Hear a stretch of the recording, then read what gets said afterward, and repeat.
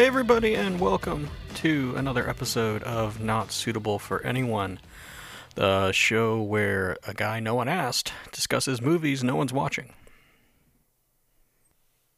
And today we're discussing the 2017 indie folk horror Dogged. But before we get into today's movie, I wanted to kind of take a minute and give some context around the sort of the creation of this podcast, and in particular, sort of the level of movies that we're dealing with so far, and that we're going to be talking about, sort of going forward, because you have on sort of your scale of things at the high end, you've got your big hit Hollywood tentpole movies, and then below that you have your cult movies, and then below that you have obscure movies. And then below that, you have the movies that we are talking about. So just to put a little bit of put some numbers to some of this stuff. If you take a look at statistics in Letterboxd, now if you're using the Letterboxd app, it's fantastic. They're not paying me to say that. Maybe they should be, but at any rate, the Letterboxd app is really neat. Helps you, especially if you like to look back on how many movies did you watch in the past year and what did you think of them and what was your favorite. And if you're like me and you watch a lot of movies, you probably can't remember them all. I know I couldn't, so I started using it, and it's great, and a lot of people use it. And one of the things you can do is it gives you all kinds of statistics, aggregate ratings, things like that. But it also just gives you, just in raw numbers, how many people are logging any given movie. So if you look at something that was really big, a couple of years ago, like Avengers Endgame, 500,000 people logged that in Letterboxd as having watched it. And then if you look, it's just within like the horror community, something that's a little bit smaller but still was a really big film. It Chapter 2. It Chapter 2 has about 240,000 views, according to Letterboxd. Obviously, the number of people who've actually seen these movies is a lot higher, but it just gives you, sort of a relative scale of things. Endgame was more than twice as big as It Chapter 2 in general. It might be skewed a little bit more because, maybe your genre fans and horror fans are a little more likely to be using Letterboxd than, your rank and file moviegoer. Anyway, not the point. Then you take a look at something that is more of a cult film, like Mandy, the Nicolas Cage movie that came out a couple of years ago. Mandy has 108,000 views on Letterboxd. And then getting down into more of the obscure indie horror, something like The Devil's Candy, which is very, very popular in horror circles and in the indie circles. Outside of that, probably not as well known. It has 17,000 views according to Letterboxd. A step below that is maybe something like Let Us Pray. Let Us Pray is something that that modern horrors in particular had raved about. But still really hasn't broken through to the mainstream at all. Let Us Pray is sitting at about 4,700 views. Okay, so that kind of gives us a little bit of a scale, and what I wanted to do was sort of run down the list of sort of the movies we've covered so far, and where they sit in terms of the number of views on Letterboxd. So far, the most, quote-unquote popular movie that we've discussed so far is Our Evil. That's the Brazilian film with 794 views. Now, again, Letterboxd is probably weighted more in favor of U.S. and maybe European audiences. Our Evil is a British film. Brazilian film. Anyway, it's probably a lot more well-known down there, less well-known in Europe and in the U.S. At any rate, Our Evil 794, and then the next one below that is Antimatter at 698, followed by Disco Path, going all the way back to episode 1 at 415. Next is Camera Obscura at 334, followed by Clickbait at 283, Molly with 151, and then Murder Loves Killers 2 at 95. So that brings us to today's film, again, which is Dogged by Richard Roundtree, sitting at only 91. So that just gives you, kind of the scope and scale, really, that we're dealing with. And when I say obscure, I mean these films are obscure. When I say that you've never seen and may never have heard of these movies before, I really, really mean it because almost no one has, and they're like these little gems that I enjoy, that I've discovered, and that I want to share with all of you. With that sort of background, having been laid, I want to now introduce today's guest, writer director Richard Roundtree. Hello. Thank you for having me. So Richard is the writer and director of a film called Dogged, which came out at least here in the states in around 2018 or so. Richard, why don't you tell us a little bit about it and what makes it so unique? So it's quite unusual for an indie horror in that we tackled a subgenre called folk horror, which was kind of very popular in the 1960s and 70s, and it focuses largely on the horror of the landscape and rural communities and people with skewed religious and moral beliefs. And we felt like that there'd been a few films since the sort of 70s that have dealt with it, but we wanted to see if we could have a go at bringing that landscape into a really, a low budget indie movie and see if it would gain any traction. And we had a great response on the festival circuit. We played a lot of festivals, won several awards, and managed to get distribution out of that. And the film came out on DVD and VOD. And it's a slightly divisive one because I think a lot of modern horror fans are not necessarily familiar with the subgenre itself, and so they're a bit taken aback. And at the end of the film, I think sometimes if they've never seen a folk horror movie before, they're not quite sure what to make of it, and maybe even don't categorize it as horror. But it's it's it's it's certainly more of a psychological thing. There's not lots of blood and guts, and there is a bit of people being chased around the woods with knives, but we kept that to a minimum. Right, and I'm definitely one of those people who maybe didn't quite get it at first. I will admit to being not at all versed in folk horror. I have seen The Wicker Man, but that's about it. So, what are some of the main folk horror influences and some of the things that that maybe if people have experience with, they can sort of begin to understand sort of where Dogged is coming from and where it fits in the landscape. Exactly. Yeah. I mean, it is a very niche one, and I mean, the kind of classics of the subgenre, are things like Witchfinder General, which is set hundreds of years ago, and so doesn't necessarily fit in with the viewing habits of certainly horror film fans under the age of maybe 30, who are not used to seeing that kind of thing.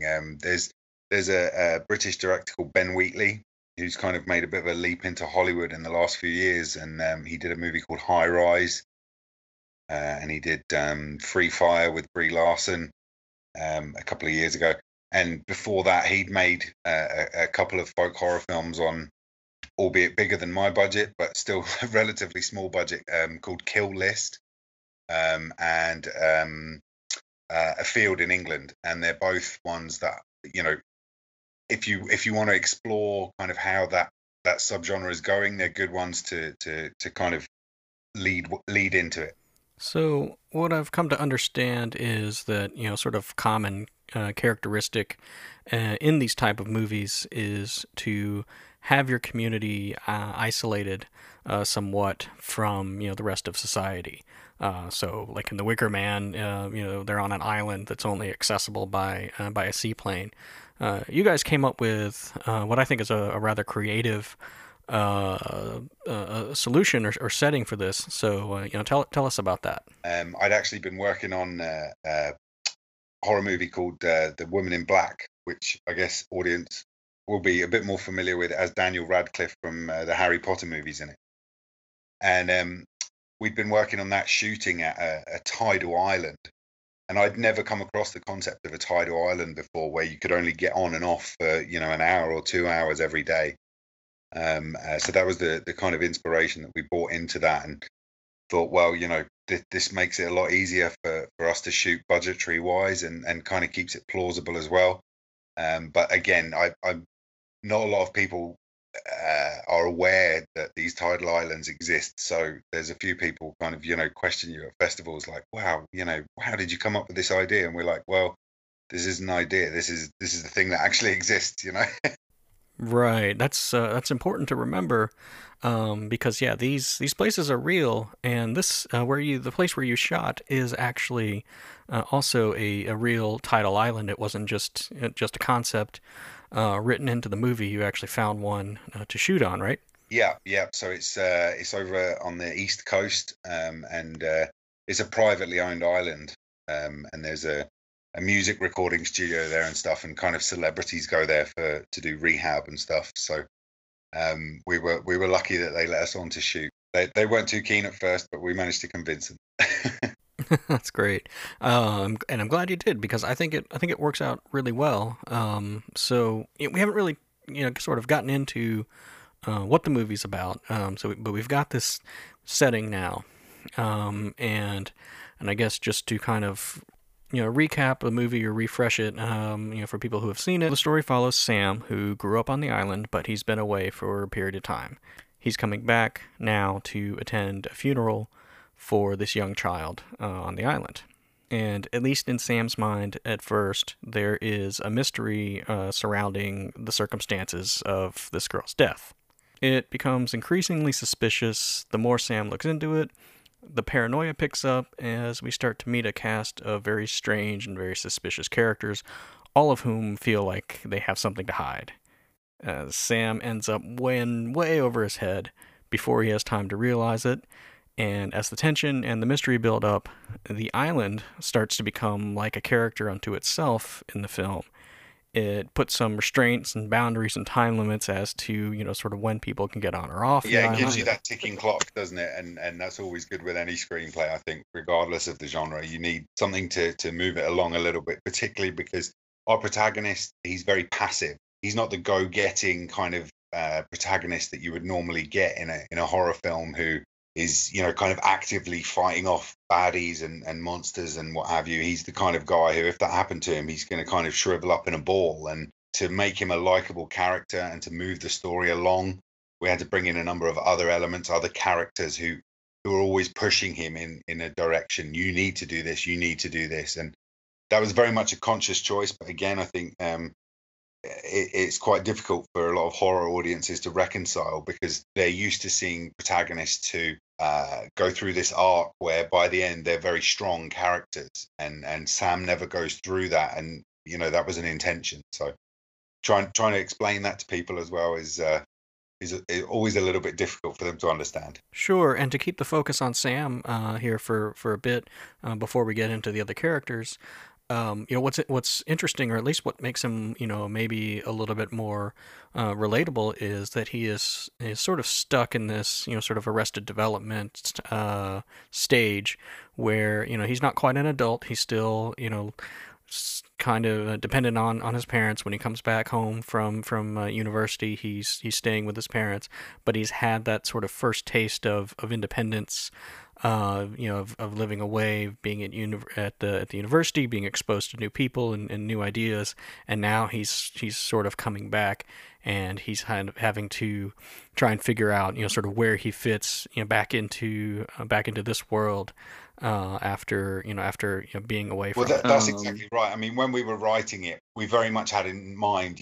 when in the UK, I know it's a little bit different with ages and what have you in the States, but in the UK, you go to university at the age of 18, or most people do, and you go away in the September, and the first time you come back is probably just before Christmas. And when you go away, you've been kind of mollycoddled at school, and you're still very much a child, and you have this huge range of experience in the first 2 or 3 months when you're away, and you come back and you feel like a different person. You feel like you're an adult, but you come back and your parents still, they it's only a few months has passed for them. They still treat you like a child, and you still get treated the same way that you did 3 months ago, but you feel 10 years older. That was a really unsettling thing for me when I went away from home. And so we tried to bring that into the story, the way that Sam's character interacts with his parents. His dad's kind of always been on his back riding him, and his mum very much kind of wraps him in cotton wool, and so that dynamic was important for me to get right. Yeah, and that's great, and that's one of the things I actually really like about indie film is, in a mainstream, sort of studio film, you're almost never going to get a protagonist like that. They're all going to go through, like that arc that you said. Granted, there are valid reasons for storytelling purposes, but also marketability and sort of mainstream audience expectations. But for someone like me, and hopefully the people listening who watch a lot of movies, we see that all the time, and it can get stale and boring. So it's fun to have an environment like this where you can play around with this and not have these sort of stock character tropes, and you can really sort of branch out and tell a story with a different type of character, and maybe a more realistic type of character. For sure, and independent films are one thing, but the scale of independent that we did, where we were crowdfunded, that gives you even more scope, because at the end of the day, as a filmmaking team, all you're working towards is getting your team happy. You don't have stakeholders, even people who've put $2,000 or whatever into the Kickstarter or Indiegogo, whatever it is. They're not looking to get their money back. This isn't why they've invested in it in the first place. Whereas if you get people from outside who are starting to come in, then you start getting whispers in your ear, oh, maybe we should do this, maybe we should do that, and to have complete 100% creative control over it is something that's wonderful for a filmmaker. Obviously, it leads to you being a little bit self-indulgent, but I think as long as you take on board the kind of constructive criticism as you move along the project, you'll find your path. I mean, we one of the big criticisms we got about Dogged was the length of it. It was an hour and 56 minutes, and I can see that's not, that's 25 minutes or 30 minutes longer than your kind of standard fare. But we felt like we needed that long to tell the story, to introduce all the characters. And one of the big festivals said to us, look, we like it, but if you can cut like 25 minutes out of it, then we'll screen it. But otherwise, we can't screen it because we do 1.5 hour screening blocks. And we went away as a filmmaking team, and we thought about it, and we thought about what we were going to have to cut out of it and how that would alter the whole dynamic of the story. And we didn't feel like it was the right thing to do, so we didn't do it. We would rather pass on a festival and be true to the story. And that's really important, especially here where you're juggling actually a very large cast. It's not just Sam, although Sam is sort of clearly the main character, but you've got his relationship with his parents and his girlfriend, and then his girlfriend's father, who's also the town pastor, and then you've got all sort of the various townspeople, and all sorts of different nefarious characters. So juggling all of those characters, all those actors, different locations around town is extremely ambitious. Yeah, stupid is the proper word. We had 22 principal cast, and we were in locations all over the UK, and it was just it was very, very naive thing to attempt with I think we ended up, after we paid the crowdfunding fees, I think we ended up with about £13,500, like $16,000. And yeah, it was naive, but it's like I say, everything is a learning curve. When you're making movies at this level, and as long as you're trying to make them with the right intent, I think that you can be forgiven the mistakes you make here and there, as long as you rectify them with the next one. Sure, that's true. But still, I mean, what's it like to to juggle such a large cast like that? We only had one day where we had everybody there. But overall, we had 19 shooting days, and I think most of those days we had 5 or 6 of the principal cast. But we had scenes that were logistically, quite difficult to organise. So we had there's a scene in a church where we needed to kind of fill this church, and the church is enormous. So we were like, well, look, we've got to shoot it, from this particular angle, and then we can put people and stagger them in the pews and make it look like it's a lot more full than it is. I mean, I think we had about 40 extras or something in the scene, but it looks like a lot more. And everything we try and do, we try and do creatively and cheat things. So wherever we can cheat something, as long as it's convincing, we will do it. And so things like that were you know again, good learning curves. One of the ones that was a bit more awkward was there's a nighttime scene around a sacrificial circle when the badger cuts the heart out of one of the characters, and we realized, look, we're shooting at 2 o'clock in the morning and it's freezing cold in October, and we've got, our 5 guys who are the main characters, as it were, in the cult, but we need to get a lot more guys. So we made all the male crew members take off their tops, and we painted these symbols on their chests, and we were like, just go stand over there for a minute, we'll bring you an animal head. When you put it that way. And so yeah, we had like 3/4 of the crew were over there in that scene, and things like that weren't necessarily thought out because we were so tired. Yeah, I'm sure, and I've heard stories from movie sets where a lot of people are just sort of running on pure adrenaline and just kind of making decisions on the fly. So, I think you're in familiar company there, but still, I mean, when you need 30 or 40 or 50 people for a scene, for a low budget picture, I mean, how do you even wrangle that number of people, because a lot of these are done on crews that are very small. You may not have you may not normally have 30 people between cast and crew even around or available on a given day. So how do you manage that on such a low budget? We the daytime scene, which is actually like the end scene of the movie, we planned that one properly, and so it was really weird. I was figuring out I need 20 or 22 guys on this particular day.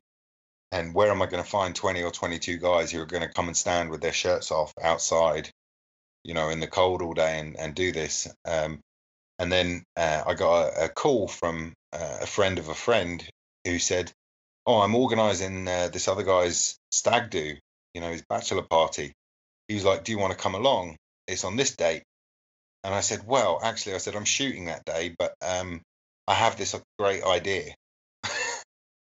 And I said, so why don't you guys come down, and I'll buy you a couple of slabs of beer, and you can sell it to them as, oh, they're going to be in a movie. This is like a really unique experience for a bachelor party. And then you can all go out in the evening afterwards. So so we had this group of like 16 or 18 guys turn up, and they were prepared to do it, and they all thought it was great fun, and it was kind of a win-win situation. So yeah. Wow, that's so random, but I bet it was great fun for them, and it helps the movie out. So I guess it doesn't hurt to be a little bit lucky as well.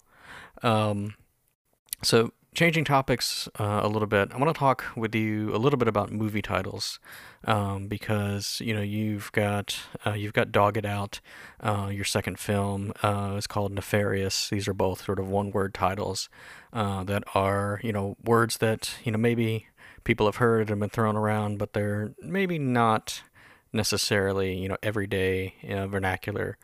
Um, so, what are you looking for out of a movie title? How did you sort of come up with this? What are your thoughts there? Yeah, I mean, one of the ideas behind it is that we want people to engage with it a little bit, with the title. It's, if you have a title, and I'm just making one up, plucking it out of thin air. So if there's an actual movie called this, I apologize, but I don't know, big scary monsters from hell or something like this. Straight away what you're going to get when you pick that up on the shelf, and I don't necessarily want people to just take everything at face value. So when we're writing, I think probably one of the things that certainly festival audiences fed back to us with Dogged was that they appreciated the layering of the story and the layering of the characters, and it wasn't just an attempt at, let's make a movie because we can. It was a let's make the best movie we can because we want to, and part of that comes with the titles. And so I think with Dogged, I think it's less commonly used than Nefarious, and so we have at the beginning and at the end the kind of reveal of the dictionary meanings, and with the one at the end it goes a little bit further. So we add the line about grim persistence at the end of that, and I think, like you say, they are words that people are familiar with, but perhaps don't use every day. And it's funny you should bring this up, actually, because I've got a cousin who lives in Buffalo, and she said to me recently on Facebook, she said, look, I think, we're hearing the word nefarious in the news every day describing our president at the moment. So I think by the time your movie comes out, everybody's going to know what it means. And so, that's kind of a bit of a boost. But it's funny. I do get asked about the titles a lot, and why don't you choose something that's a bit more kind of, suitable, as it were. But I'm not.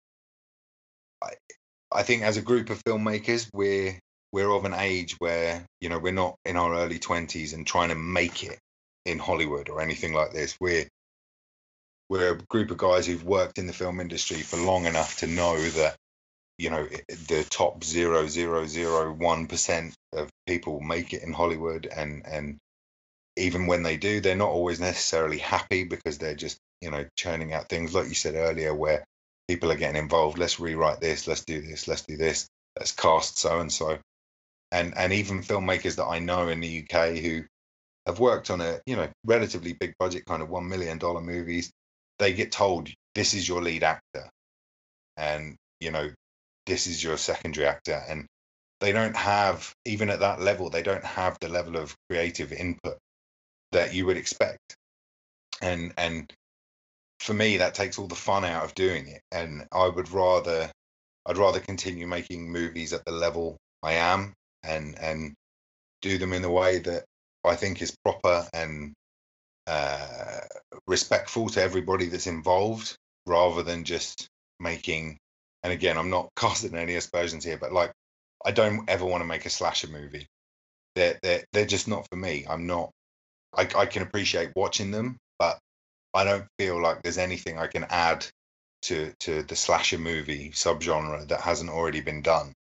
Whereas trying to interweave slightly more interesting threads to existing subgenres that I don't feel have been overexposed is much more important to me. So going back to your original question, this is one of the things about the titles, being able to have that creativity to, creative freedom to be able to call your film something like that, I think is important as well. And kind of, hopefully helps us stand out a little bit as somebody who, we're not going to bend over backwards just to please everybody, as long as we're pleasing the people that we want to please, if that makes sense. That sounds terribly conceited, and I'm not, but yeah, it's kind of an artistic, I guess. You'd be amazed how many times people who haven't seen it, and they find out the title and they say, is it about dogging? And do you have dog? You aren't aware of the concept of dogging in the States, or? No, I can't say that I've heard that. Okay, so this is a this is a thing where people, strangers, meet up in dark car parks and watch each other have sex. Oh So my this gosh. is called dogging, and this is a thing. And oddly enough, there was a documentary on about it just before we started making Dogged, and it was a Channel 4 documentary, and these guys who were standing around watching this couple having sex were all wearing these animal masks. And I was kind of like, oh my God, like, this is blown everything we've just written down. Like, but yeah, a lot of people still ask me, oh, is your movie about dogging? I was like, what sort of horror movie would that be? I don't even want to watch that movie. I could think of a few people that that might appeal to. I'm sure, you could definitely get that picked up again. Right. So, That's great. So I want to switch gears a little bit here because you also, in addition to making crowd-funded features like Dogged and Nefarious, you also work in the film industry for your day job, and it's something that maybe a lot of people aren't familiar with. So maybe talk about that a little bit. Yeah, I mean, not one in particular, but I'm lucky. I get to work in the film industry, as a day job as well as doing it for fun. But obviously, my role in my day job is a lot more limited in scope. So I'm a greensman. A lot of people aren't familiar with that term, but basically, I deal with anything that is either plant-based or a natural landscape for film and TV. So that can be anything from deserts to jungles, or to just a house plant, on the windowsill of a house in a shop, and everywhere in between. And so um, I'm lucky in that I get to experience what it's like on very, very big budget movies sometimes, and see how they do things, and see the what I perceive at least to be the heinous wasting of money on certain things that I just, even things like stationery budgets. You go into the stationery room on a big feature film, and there's 40 or $50,000 worth of stationery, pencils and papers and paper clips and things like this, and it drives me nuts when I think I'm standing there looking at it, going, "Well, I could make 2 or 3 feature films for this kind of stationary budget." So I think you do learn a lot of good things. I've just been away in the Middle East for 2 months, working on a big budget movie out there, and the experience was fantastic, and it was probably the most I've learned for a long time, seeing the way that team worked. Um, and at the other end of the scale, I say, you work on movies where sometimes the director just doesn't show up one day and they cancel the whole shoot, and there's a unit of 200 people there, and you just think, this is insane. How does anybody's ego let them get to the stage where they're not going to show up to their job, and they're going to cost the production, however much it is, 200, $300,000, because they don't feel like coming to work that day. And it's just mind blowing that, you know, studios will accept that, because the the the quality of films, across the board, for my mind, there's not so much difference between, for example, a Spielberg movie and something that Ari Aster's making, for 15 or $20 million, um, that justifies that amount of difference in budget. And I would rather see a more diverse uh, range of films being financed at a lower level than just I don't know how it is in the States, but when we go to the cinema in the UK, there'll be 10 screens, and I took my kids a couple of weeks ago to see Avengers, and Avengers is on in 9 of the screens. And you just think, put Avengers on 2 of the screens, and give some of the smaller movies a chance, and finance the smaller movies. So that whole arc of the amount of money that gets spent on the very big movies is probably the thing that I've learned most to uh, kind of try and reconcile in my head as much as anything else. Right, because you watch even a relatively well-funded indie picture, something that's maybe 15 or 20 million dollars, and sometimes it's hard to see much of a difference other than maybe talent. Uh, tier level of talent between that and a picture that's maybe in the the 50 to 70 million dollar range. Exactly. And I mean, it's Sort of. the fees that people command for certain actors command, and directors will command. It's just not justified for me. I mean, I'm not the sort of person who, with one or two exceptions, I'm not going to just go and see a movie just because Tom Cruise is in it, for example. If it's a movie I want to see and Tom Cruise happens to be in it, I'll go see it.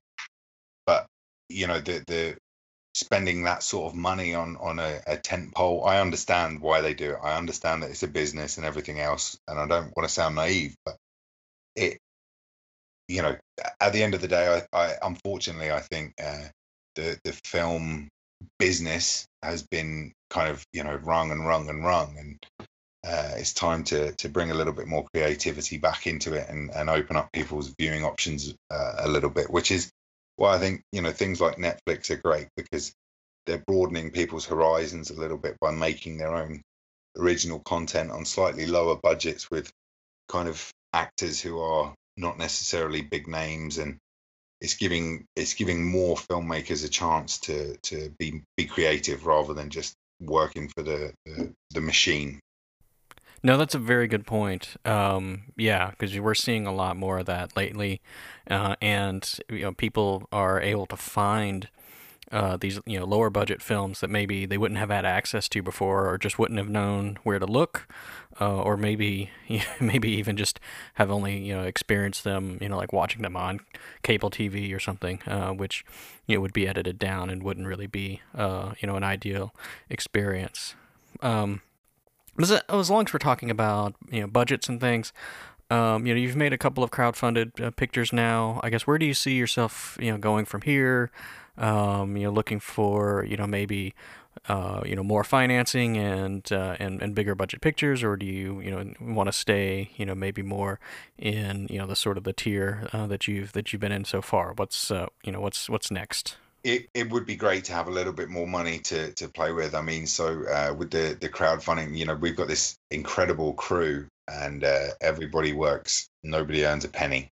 Everybody comes down because they love doing it, and that's a very special thing. And it's a slightly difficult situation to judge. And I was chatting with the guys about this the other night, because once you do start introducing money to the equation, you take away part of the fun of doing it. I mean, the people we've got all work in the film industry anyway, and they're all very talented, and they're not necessarily heads of department at what they do in their paid job, but they get to be the head of department, on these films. So it's they get the chance to show off creatively what they can do, as much as anything else. And we're all very firm friends, and it's a wonderful experience working with these guys, and I would love to keep doing it over and over again. But there's obviously going to be a point where their goodwill kind of runs out, and they go, do you know what, I'm kind of I can't give up 12 consecutive weekends this year. So yeah, I mean, it would be great to work with an investor. We've our next project, oddly enough, is we might have to crowdfund a little bit towards the end to pay for some of the post production stuff, but it's quite an interesting concept, which I'm not going to give away. But we're fairly confident we can afford to shoot the movie very, very cheaply and kind of self-fund it, and then the post-production side of things will certainly need a little bit of help on, I'm sure. But that's a fun way to go, because we're trying something again which we haven't done before, and something which we're all fans of, as we are with kind of home invasion and folk horror. So we're going to try and do a midnight movie this time, and hopefully that will turn out well, because the idea behind it is that we have so much fun on set, and there's so much laughter amongst the cast and crew, that we felt like trying to introduce a little bit of that, and the kind of very dark humor that gets shared on a horror film set is kind of quite remarkable.